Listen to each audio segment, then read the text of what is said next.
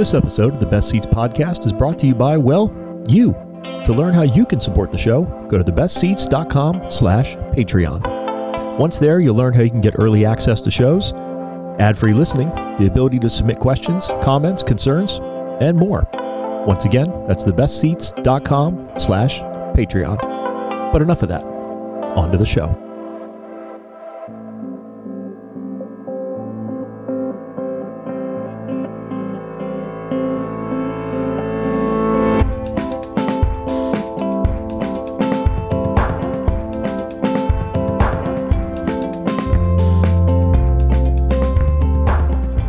What's up, everybody? Hello and welcome to the first ever episode 53 of the Best Seats podcast, the only podcast bringing you interviews with some of the most talented people in and around the hospitality community, from right here in Orange County to the rest of Southern California and beyond, each and every episode. I'm your host, Crawford McCarthy, founder of the Best Seats. Thank you, as always, to my friend Allie Coyle, who provides the music for the show. You can find more of her work at alliecoylemusic.com. She just launched her EP, depending on when you are listening to this episode. Pre-orders are up now for vinyl and so forth, so please go check it out. She's a very, very talented musician. I'm proud to call her a friend, and even more proud and humbled that she provides the music for this pokey little podcast. And as a reminder, if you do enjoy this show, please be sure to leave a rating and or a review wherever you're listening to it. It helps other folks discover it. Go to thebestseats.com for more. And do not forget, last but not least, you can get early ad-free listening to each and every episode, as well as early ad-free access to all of the other content created by The Best Seats by going to patreon.com/thebestseats and signing up at a monthly amount that means the most to you.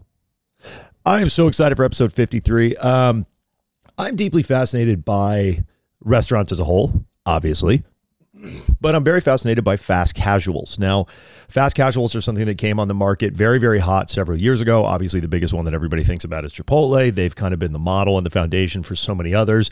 There's a lot of imitators. There's a lot of people that kind of come on quick. They fade away quickly. But there's ones that come on and they find success. And 2020 changed a lot of things in the hospitality industry, especially on the business side of things. But how did it affect fast casual? Well, I am very, very, very humbled to sit down today with the COO of Orange County's own Pita, Rami Elgindi. Now, it's a fascinating thing to try to think about these from a business perspective. Obviously, it's a completely different animal. It's a totally fascinating animal. I'm incredibly humbled to take this time to sit down and really learn about the business side of things, but not just the business, on how they've adapted, what 2020 changed for them, and so forth. So I don't want to take up too much more time. This is a long one. It's a very interesting one and a fascinating one. I hope that you will enjoy it. So let's jump right in to episode 53 of the Best Seats podcast, featuring COO of Pita, Rami Elgindi. Enjoy. Remy, thank you so much for taking the time. I should say right off the bat that unfortunately we could not be joined by Pita's founder, who unfortunately had a personal emergency that he had to deal with, and we are hoping that that goes very smoothly. But regardless, I am extremely happy to sit down today. I've been looking forward to this podcast episode for a while, mainly because strictly, if not just from how things have been going, as we're going to talk about the hospitality industry as a whole lately. This is an industry, and I think a business aspect, that I don't think a lot of people understand. I find it very fascinating, and I'm very much looking forward to picking your brain and kind of learning more about what Pita is all about and how operations have been for you guys as a group. But before we jump in any further, I want to make sure that I give a good amount of due diligence. Would you mind introducing yourself and giving a little bit of your background? Absolutely. Well, thank you for having us on your podcast. So my name is Rami Elgindi. I'm the COO, head of operations for Pita. Been in this industry since I was 18 years old. First job was at the Olive Garden, back when it was extremely popular, and there used to be an hour and a half wait to get into an Olive Garden. But went to school for hotel and restaurant management at Cal Poly Pomona. Have owned my own restaurant, but about 10 years ago, I decided that I wanted to transition into fast casual. I kind of saw or I had an inclination that the old style of course, there's always going to be full dining, but I think for most of us in our habits and how we eat, I had a strong inclination that fast casual was where the growth potential is, and fast casual sector is able to grow much faster and scale up much faster than, let's say, a Houston's or one of your more traditional sit-down restaurants, just because of infrastructure cost and staffing and all that. So I decided, but I knew nothing about the fast casual world because I've always been in full dining.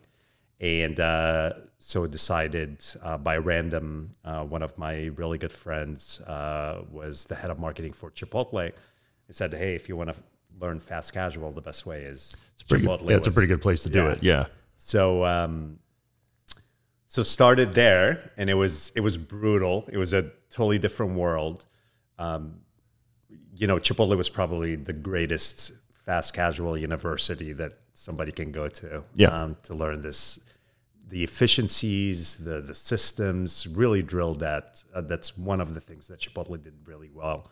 And at the time, of course, it was bigger than life. And then after that, I got recruited to Mendocino Farms, which is a local LA little sandwich shop, sandwich and salads, but was done in a way that nobody else had approached that sector. And that's probably where the love for true hospitality and true care for execution really sprung in me. I was fortunate enough to be around the founders, because we were small back then, 6 restaurants, and to have that, to work with such visionaries so close.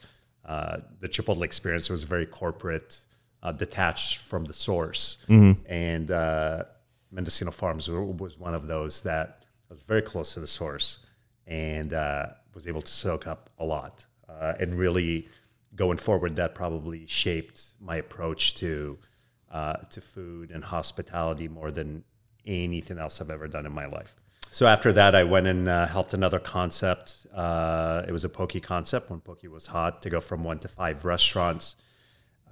And then got recruited to another startup group that had 1 restaurant. It was a Nashville hot chicken concept, and which is now blowing up massively. Yeah, you want to talk about a craze? That one went just...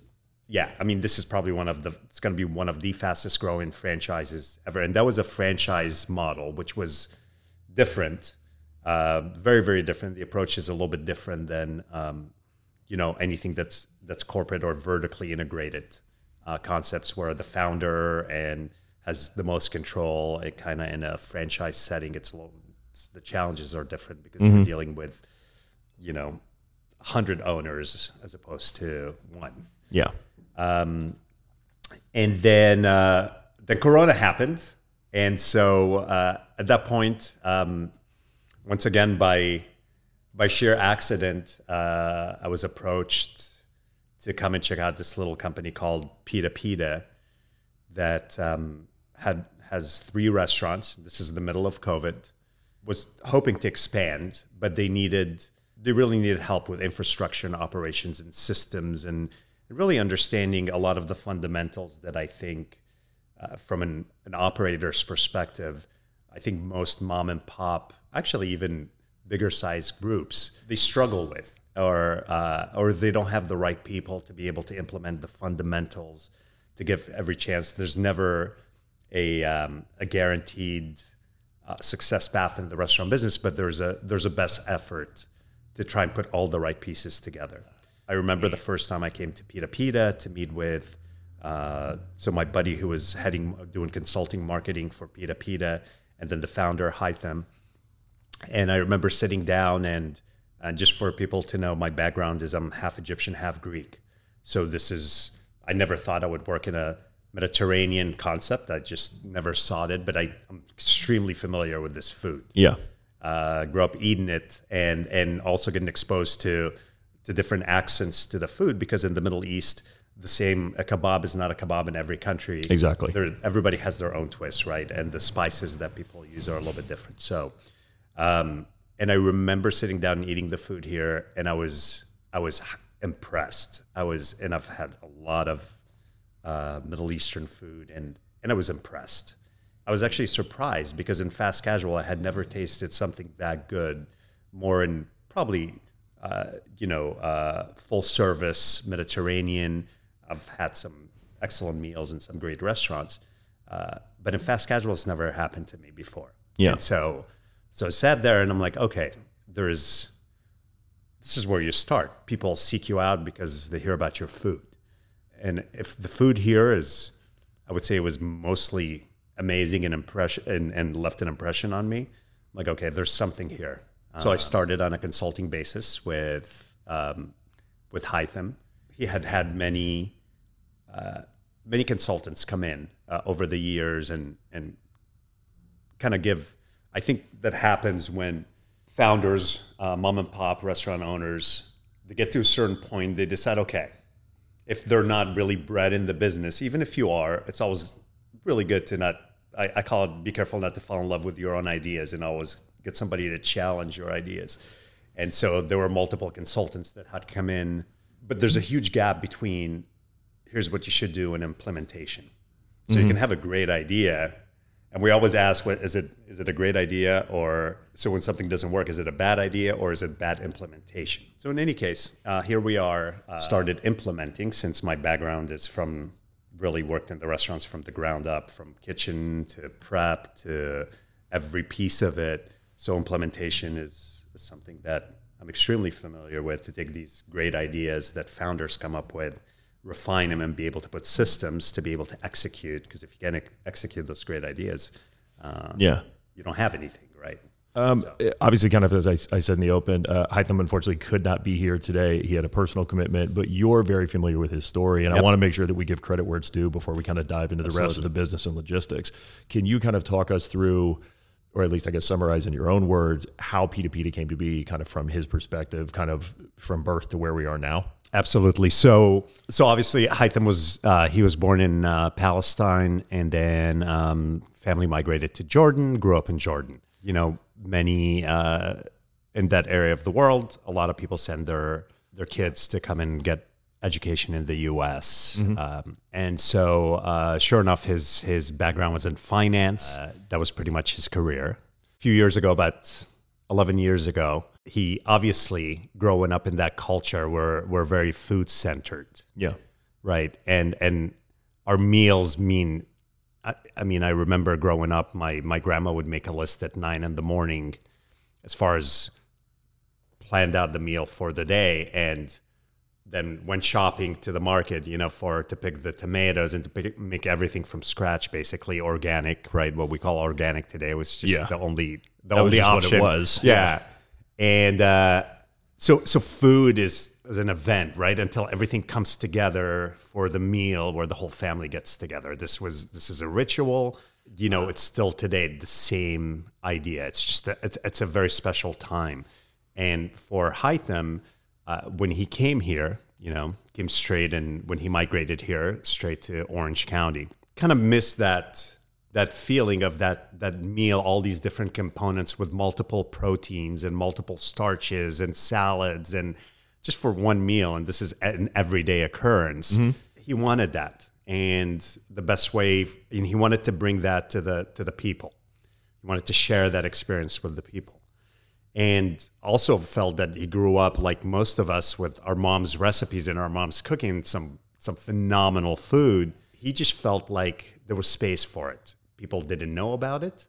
And the few concepts that were providing some kind of a Mediterranean, Greek, a little bit of Middle Eastern, nobody had hit the market in a way where it captured some kind of mass following, like let's say Mexican food did, or like Chipotle did with a more westernized version of Mexican food that appealed to almost everybody. Yeah. So first he felt the need to share the food, and second he looked at, of course, what everybody looked at 10 years ago, Chipotle, and felt like, hey, this would make perfect sense to have all these different ingredients in Middle Eastern food or Mediterranean food and put it together, present it to the people in a very user-friendly way, and have people build their own bowls, their own proteins, their own bases, their own sauces, kind of like Chipotle does, and essentially be the Chipotle of Mediterranean food. Yeah. Now, obviously, since there's been many other players in the market that have tried to deliver that on that, but this is really where it came from. So he quit his career in finance. He had a very successful career in finance, took all the savings, and like most founders do, right? They put it all on everything on the line, especially in the restaurant business. Opened the first location, knowing nothing about the restaurant business, which is always awesome. That's a fun gamble. Yeah. Yeah. Jeez. So that's kind of how it started. That was his inspiration. Well, it's time for a little commercial. Yeah. The last year provided so many challenges for restaurant owners. Now that they're finally getting a chance to open their doors again to the public, it can only be an exciting thing. However, some of those challenges still remain, like hiring new staff after having to let go of them for almost an entire year. That's where Hire Lilo comes in. Custom built from the ground up by hospitality professionals, Hire Lilo is your destination for restaurant hiring. Applicants can create resumes on the site, set up meetings, use the virtual messaging system to communicate with potential hirees, and more. Restaurants also have a multitude of options to choose from, including selecting mandatory shifts for specific positions and more. The website is easy to use and is a perfect build-out for the hospitality industry. None of the other fancy stuff or trying to compete with every other industry on the planet for new hires. As I said, it is hospitality specific, making it your destination for hiring. Using the promo code STAYSTRONG, all one word, you can create a free job posting today and start to fill those hiring voids. Hire Lilo provides on-site help. They'll sit down and make sure that your restaurant is set up and properly ready to go, and that you can utilize all the features Hire Lilo offers. To learn more or to create an account and get job posting now, go to hirelilo.com. That's HIRELILO.com. Once again, that's hirelilo.com. I don't know about you, but 2020 had me re-looking at how I live and the space that I live in. Spending so much time at home really had me reevaluating how certain things worked and didn't in my living space. One of the main things, as an avid home cook and an obvious supporter of restaurants, was gardening. Anybody who enjoys food at all will be able to tell you that something you've grown yourself will taste infinitely better than anything you can buy at a store. That's where Ashley Irene of Heirloom Potager comes in. Heirloom Potager designs, installs, and maintains seasonal culinary gardens for chefs and foodies in Orange County. They provide organic gardening methods and bespoke build-outs used to preserve the heirloom varietals that they'll provide for seeds. An approachable and exciting endeavor, no matter if you're a seasoned restaurateur or a stay-at-home chef. Owner Ashley Irene's experience, expertise, and enthusiasm is only matched by her professionalism. For more information on how you can set up a consultation to get your own culinary garden space set up, go to heirloompotager.com. That's heirloom, HEIRLOOM, potager, POTAGER.com today. Once again, that's heirloompotager.com. In kind of summarizing that, you said something which I'm super curious about, because there's a lot of conversations going on, right? Again, we're recording this, second week of June. There's obviously a lot of things happening right now, as there generally are, but it almost kind of more heightened right now in the Middle East. And you kind of said it's Middle Eastern food, but then you switched it to Mediterranean food. When a lot of these fast casual concepts were coming online, when everybody started to see the success that Chipotle, rightfully so, was having and wanted to enter the market, you saw a lot of Mediterranean places pop up. Correct. First. And I would say that, first of all, it's because you can sell the health aspect, because everyone wants to say it's healthier. But also, B, is there an aspect of, is Mediterranean an easier word to sell than Middle Eastern? Is there a better understanding? Probably, and I feel even when I talk about it, I think it's important with ethnic food that is not widely known. Mm-hmm. I mean, Mexican food is ethnic, but we know it very well, especially in California, especially right? Southern California. So most people can understand what the food is, and it doesn't scare anybody to say, let's go for Mexican. I feel with when you say, for example, Middle Eastern, Mediterranean, I mean, where I come from, it's on the Mediterranean. It's not actually in the Middle East. Yeah. It's kind And of so, that so Levant, but all that food is very shared between these countries, and then they put their twists on it. You're absolutely correct. When you say Mediterranean, people have one idea. I think if you said Middle Eastern, most people couldn't really explain. They would ask. They would kind of hesitate and go, "Wait, does that mean you serve kebabs? You serve hummus?" Yeah, but that's the same as Mediterranean, right? Yeah. So I always say Middle Eastern, Mediterranean in case people are not familiar with what Middle Eastern is and know it as Mediterranean. So yeah. I think the other thing that you mentioned was kind of that aspect of, the mothers and grandmothers starting to cook early in the morning, those big meals, all the food. I mean, walking in to do the podcast today, we were going through the kitchen where your team was prepping. Yep. And the smells and just the visuals of all that prepping for, service for today, it cannot be understated how good it smelled. And that is something that I think a lot of fast casuals do, is you go in and it just doesn't hit the mark. It gets close, but it doesn't hit it. Now, I've had Pita, and I am a big fan of it. I think it's freaking delicious. I mean, I think that it's starting to grow for a reason. There's a reason I was excited to sit down and do this podcast today, because there's so many fast casuals out there. What is it from your perspective, kind of speaking business-wise, about fast casuals that seem so enticing to people that are not originally kind of in hospitality that want to get into it? Okay, so from the business perspective of fast casual, in general, if somebody wanted to get into the restaurant business and wasn't in the restaurant business, it's much harder to open a full dining restaurant that needs a dedicated chef or kitchen manager, right? That needs maybe a bar, managing a bar. There are so many different components to full dining. It's not that there aren't in fast casual, but I feel in fast casual, it's about doing the same 7 or 8 things over and over again fast, because it's fast, right? Hopefully that we deliver, we kind of have criteria for what's considered fast in the fast casual. I think for most people, they look at that and it's less intimidating, right? I mean, rightfully so. That's fair. I can open that's why food trucks are kind of an iteration of fast casual. Lower cost to entry. And lower cost to entry. In some people's eyes, maybe they think they need to know less about the business, as opposed to, if I'm putting these beautiful plates together or doing steaks or whatever it is, more complicated dishes, basically. So. So I think that's the attraction, and I think also it's very seducing when you see successful brands, because, like we said in fast casual, the expansion can happen very fast. Yeah, right. If you got your ducks in a row, you can replicate fairly fast, which is once again much harder to do in full dining. So I think to a lot of people, they come into it and they go, "Hey, I can open this small spot with, little money." And then the goal would be to open my second and third and fourth and so on. So as we stand now, as I said, second week of June, we're recording this episode. Depending on when people are hearing it, we will probably, when this episode goes live, the June 15th kind of deadline out here in California, all COVID-19 restrictions will have lifted. They've been lifted in many other states.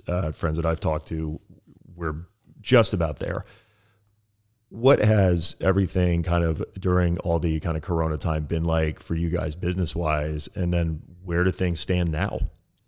Great question. It's interesting, right? Because I came on board with the company right at the beginning of Corona, and really none of us knew what to expect but there were some fundamental changes that were taking place in the industry across the board. The beneficiaries of Corona was really fast casual, because they're really focused all the attention on fast casual, because that's during Corona, that's how people were eating. Nobody was dining, right? Going and dining. And most full dining restaurants really are not set up. The food is not set up to be carried home in a container, and your $45 steak au poivre is not going to look as well as, and it's not going to eat as well. No. You're not getting all the stuff that goes with a $45 steak, right? and a lot of people were laid off, and so they were more mindful. So really, it really put the spotlight on this sector.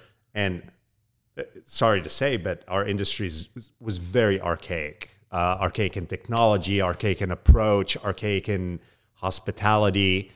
And it was one of those, no, we'll keep doing it the same way. There are a few visionaries out there, but the rest, I would say the most, were not. So one of the first things that for me when I walked in thinking as a consumer during Corona is the Chipotle system wasn't really the most friendly system to start of a pandemic, where you have a lot of possibility of cross-contamination and cross-exposure, because the Chipotle system is you have multiple people that are interacting with multiple guests face-to-face. So right away, that to me didn't make any kind of sense to carry on doing a build-your-own concept with that much exposure. Number two, all the focus was starting to be, or it was already heading in that direction, but on delivery, right? A lot of people curbside and delivery.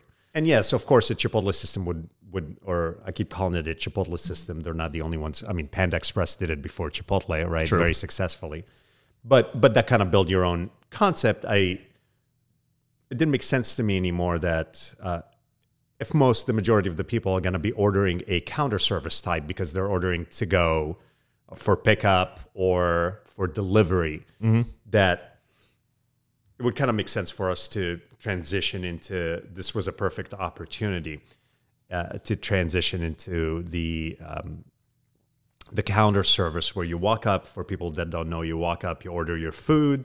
Typically in some restaurants, either they give you a number or they call your name, and then your food is ready. So one of the first changes during Corona was that we really need to look at this from a counter service perspective. Also, with a build your own concept, if you don't have high volume, the food, and this is another major point of contention for me, and once again, I'm going to use Chipotle. Chipotle only works when Chipotle is busy. The That's Chipotle fair. system, and I spent 3 years with the company, does not work in slow Chipotles, because your rice starts to harden, the cilantro that's in the rice starts to get dark, your meat starts to overcook.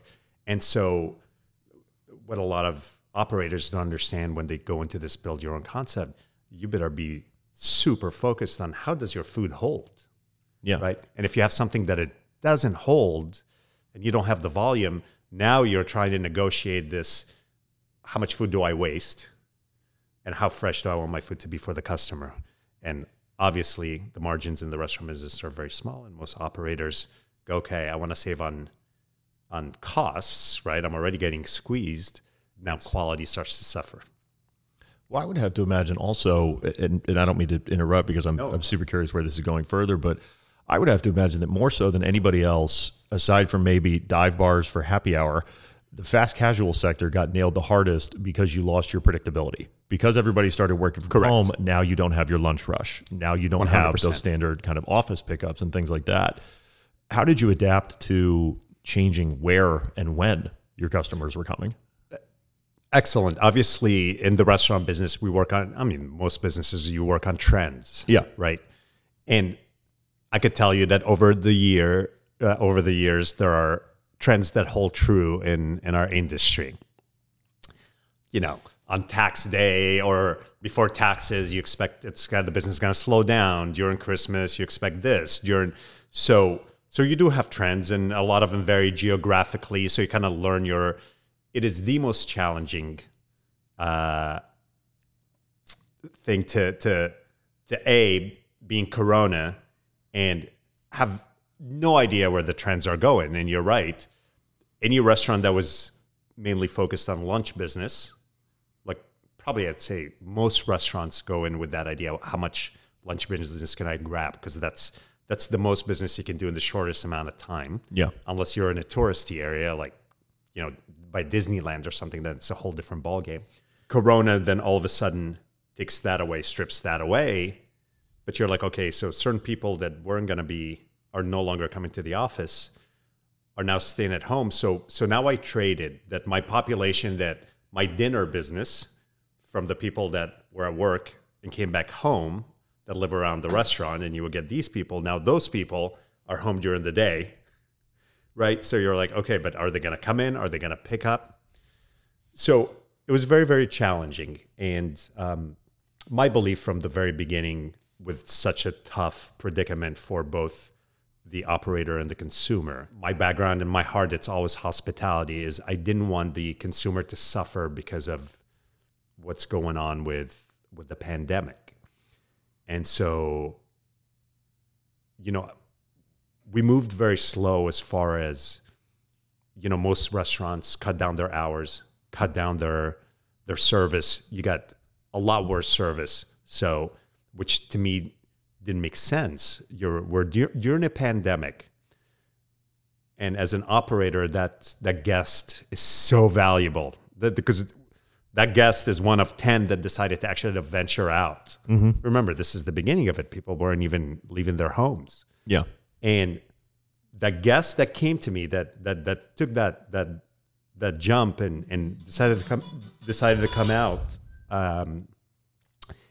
they're getting punished by the retailer or the restaurant because they're getting a subpar service or limited service, or things were taking much longer because, oh, sorry, we had to cut down our staff. Mm-hmm. And I get that, but for us, we wanted to keep the status quo the same as far as when you come in, for you, it doesn't feel like it's Corona or there's a pandemic. You're going to get the same level of service, same quality of food, same size menu, right? A lot of places reduce their menu. We wanted to keep, really, I fully felt as a consumer, because I'm also, you and I are consumers, right? And my experience was terrible going out. Every time I would go out, I'd have to, I go to a nice restaurant. And I remember I went to this place in Marina del Rey where they have a huge patio over the water. And it's a great place to go have cocktails. And I went to it, and I had to walk to the bar and order my drinks because now they're saying, oh, we're cutting down on staff. So now this is it's supposed to be an experience, but now I have to go inside and order the drinks and the food. And then my, $20 glass of wine comes in a plastic cup. And that didn't make any sense to me. Yeah, it did. The romantic aspect is now kind of gone when you're dealing with those things. I don't want to spend $20 on a glass of wine if I'm going and serving myself. And I'm not being elitist here, but I'm saying that why was I suffering as a consumer? It was up to the business to figure out, if you're going to open, you're not doing me a favor. I'm actually, the consumer is doing me a favor that they're coming to my establishment. Really, because they have the choice to sit home, order Domino's, right? And so for us in the beginning, we didn't want to cut any of the services. The only thing really that we right away decided that we wanted to switch from a build your own to a counter service. Yeah. So we've survived. Knock on wood, the light's at the end of the tunnel. As I said, probably when people are hearing this episode, restrictions will have lifted. Where does Pita go from here? Because I know the goal is to expand. Correct. And go national and things like that. What lessons, or I should say, basically from that experience that you had during the shutdown, all what seemed like 30 phases here in California, what have you guys learned from that, from the business perspective, and has it changed Pita as you continue to grow? Yeah, excellent question. So once again, because we are fast casual, we were more positioned to deal with, right? So there's less change in infrastructure because you were kind of already set up as a model for people to quickly pick up their food and go. So kind of met that goal for the pandemic.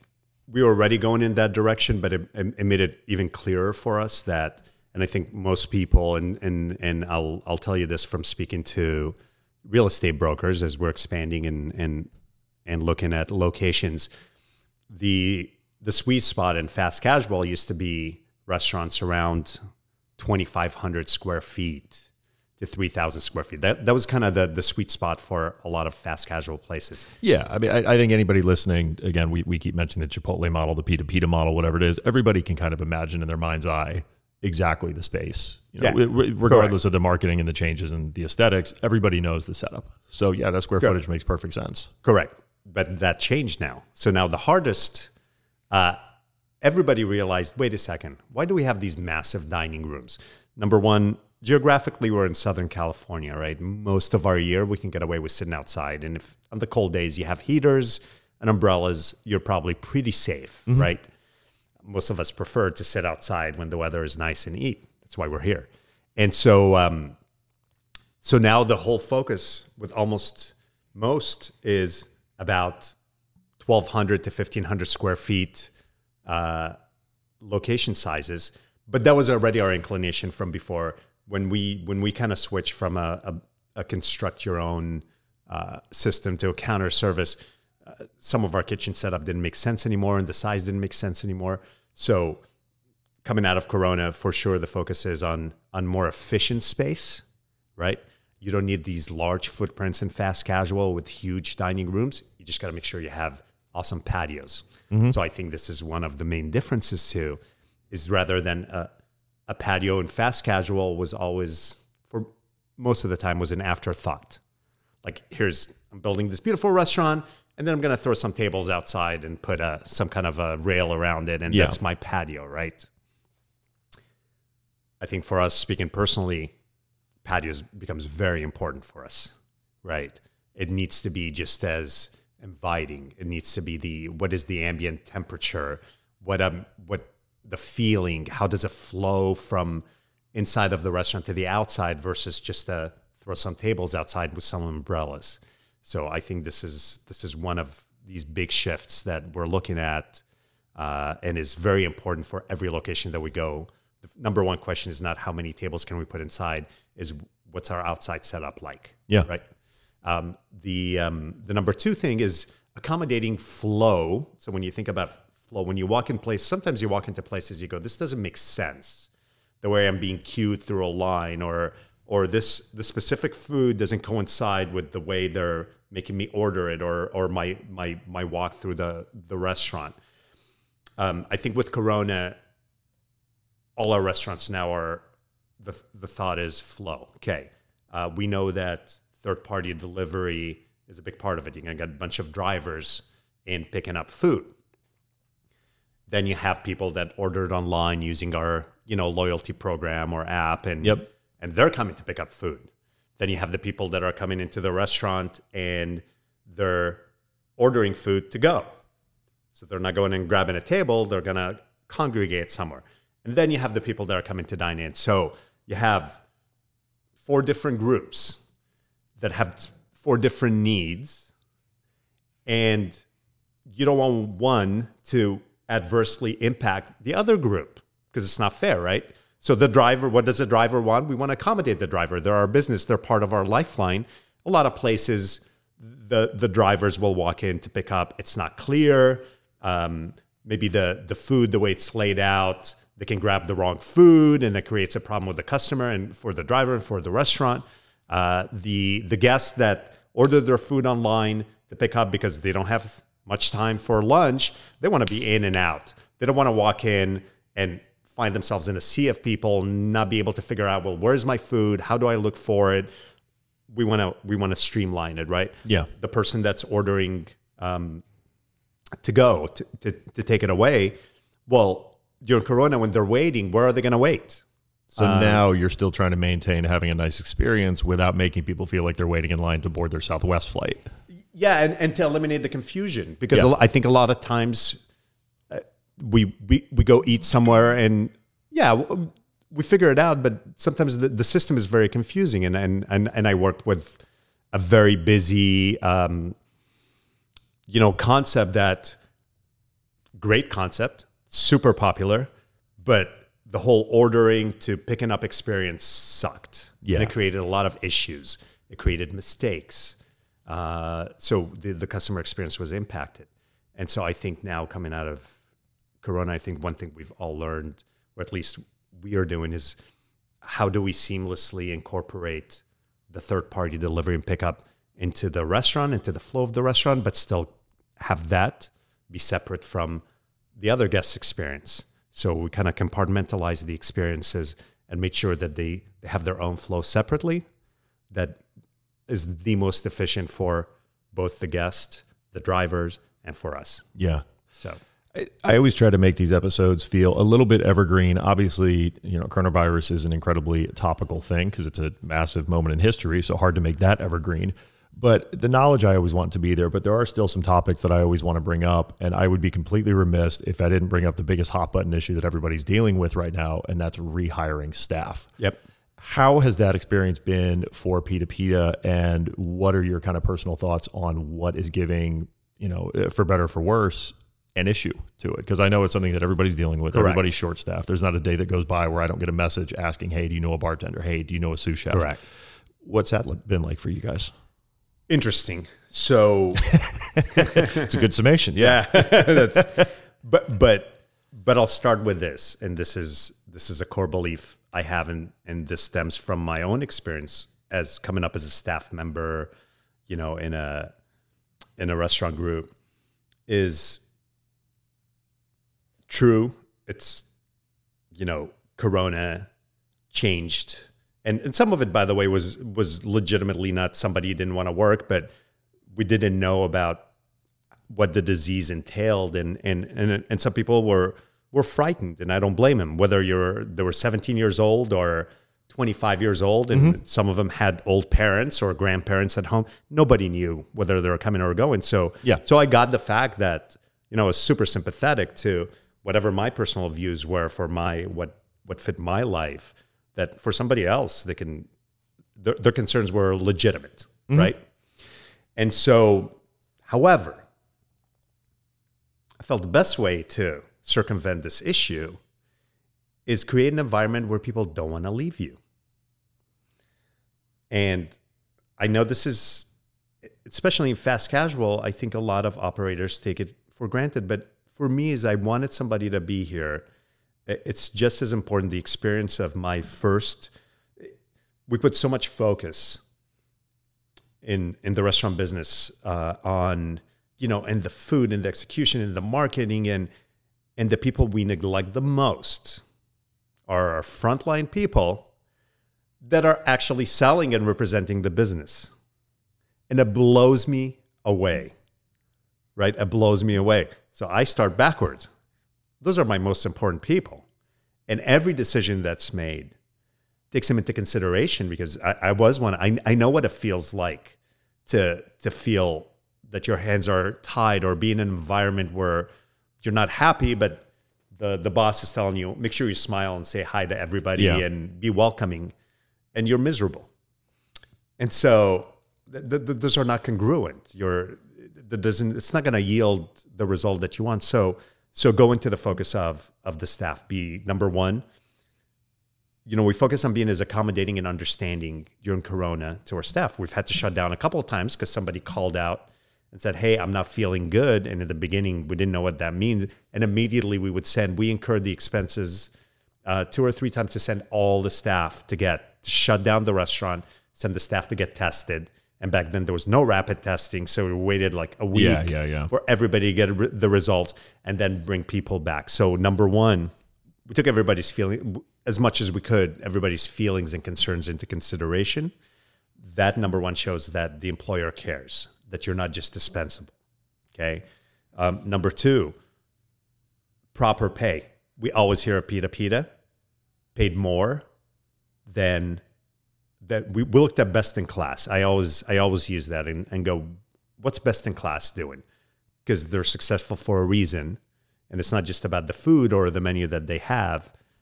It's also about the way they treat their staff. Because we all know, forget the cost for a second, but any day of the week, I would rather have an engaged veteran team member working than have a bunch of new people that I'm training that are still trying to practice and perhaps impact the customer's experience because they're new, right? Yeah. There's that learning curve. And so so being competitive in the pay and even better than competitive. And that was the number one focus for me is I want to make sure I have that environment, check in with everybody, make sure that we're listening to their needs. There was a lot of that going on. After that, obviously, so you reduce your turnover rate, right? And then now it's less of a problem for you, the hiring. It wasn't really a big issue for us, believe it or not. For me, one of the signs of that you have a great culture, and I know in our industry we throw a culture around, but true culture, genuine culture where people are bound to their work, which is very hard. And we're talking about most of our, employees are probably high school to early. So how do you get, they don't have a family, they don't have to pay rent. And how do you get them engaged and actually have them love where they're at? But one of the evidence that you're hitting the nail on the head is when they bring their friends to come and work here. And not only that, but they're the biggest critics of somebody who's not good. So somebody who's good, who's engaged, who loves their job, they will tell their friends about it, what a great place they're working at. But B, when they recommend somebody, they only want other great people. Because my first question when one of my team members says, hey, I have a friend that wants to come and work with us, I go, would you want to work next to them? Would you hire them? And they go 100%. They don't recommend people that they could be their friends, but if they don't think they can hack it in this environment, they will not bring it because they understand it will make their life much harder. So to be honest with you, we got a lot of cross referrals from our staff, from happy staff. And that carried us. Now is probably the hardest time as we're growing, as we're expanding, because so we were one of the few also, a lot of places closed down during COVID. So we had less competition for staffing, right? Now that everybody's popping up opening, yes, of course, it's a lot more confusing for somebody who's in the market for a job. So for every one applicant, there might be 10 places that want them. And it's hard. And how do you decipher where you want to work for an entry-level job when you're 18 years old? Yeah. You're not going to research the background of the company, the culture, go in and eat there and see is the staff happy? Are they genuinely happy? What's the attitude like? Most people won't do that for an entry-level position. Yeah. So actually now it's really hard, and we're all kind of using the traditional, methods of probably online advertising our jobs and trying to get exposure. But ultimately, to sum it up, the secret is create an environment that feels so good to your staff that they take pride in it, and they want to bring somebody that they care about and go, hey, you need to work here because this is great. Well, that's great to hear that you guys have created that culture. And it's obviously a culture that's continuing to grow, and I think rightfully so. So I don't want to take up too much more of your time. You are obviously very busy with a lot of things going on, and if nothing else, more people to interview for jobs. But I'm so grateful for the time, and I'm so glad that you guys are growing the way that you are. So if people wanted to reach out to learn more about Pita, to just learn about kind of the business, find you guys on social media, websites, if they wanted to apply for a job, where could folks go and do that? Perfect. Pita.com. So that's the best way, and that will channel you in whichever direction you want to go. You can learn about the food, but at the end of the day, I think the best way to experience Pita is to come to a Pita. I know we're wrapping it up. We just opened there was the original 3 restaurants of Pita. And then over the last year, obviously, as we kind of refined the concept and really figured out some very crucial information about who we want it to be, who our audience is, what our audience expects, right? So our latest location, Newport Beach, is really the evolution of Pita, and it looks and feels quite a bit different than our original 3. Not in a bad way, but it's just there's a distinction between the two. The food is still equally good in any of the restaurants, but yeah, I think visiting that location, and then seeing our upcoming, evolution of the brand with our new look, with our new feel, with our new flow. I think that'd be great for people to get that firsthand, as opposed to just, on a website and you look at pictures of food. Almost everybody has great pictures of food nowadays, and you really don't know what it is until you go out there and go through the whole experience, right? So, well, that's great.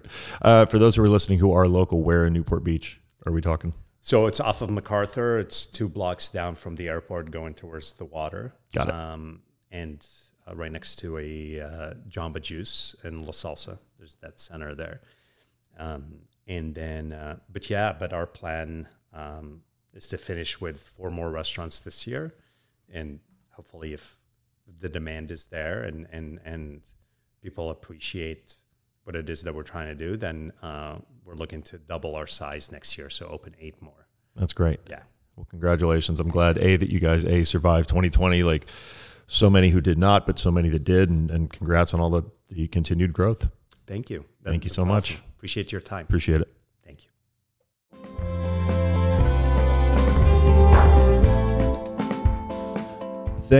Thank you to Rami for taking the time. So fascinated. I'm sorry we couldn't get our other guest, obviously, on there as well, but that was a ton of information. I really hope you enjoyed it. Thank you to the sponsors for this show. Thank you to everybody who supports over on patreon.com/thebestseats, just like you can. Maybe you're listening to this episode right there. I don't know, but wherever you're listening to it, thank you for the time. Don't forget, you can go to thebestseats.com for more shows and content and all kinds of fun stuff just like this. Be sure to follow them on Instagram. You can follow me on Instagram at @thebestseats. That is CEATS. If you didn't know it already, well, now you do. And don't forget to spread the word, leave a rating and or review, as I said before, wherever you're listening to it. And I'll see you soon. Take care. The Best Seats podcast is an original production of The Best Seats. It is written, edited, produced, and owned by myself, Crawford McCarthy, founder and owner of The Best Seats. It is recorded in Aliso Viejo, California. It is subsidized through generous donations through patreon.com/thebestseats. The following are names that have subscribed at the highest tier, aka Norm status, and thus allow me to produce the show each and every episode. Thank you from the bottom of my heart. Here are the supporters. Alexander Cook, Cheryl McCarthy, George Pavlov, Serena Warino, Eric Lutz, Pizza Guy 92, Loco Lipo, Tim Falk. Thank you for your support.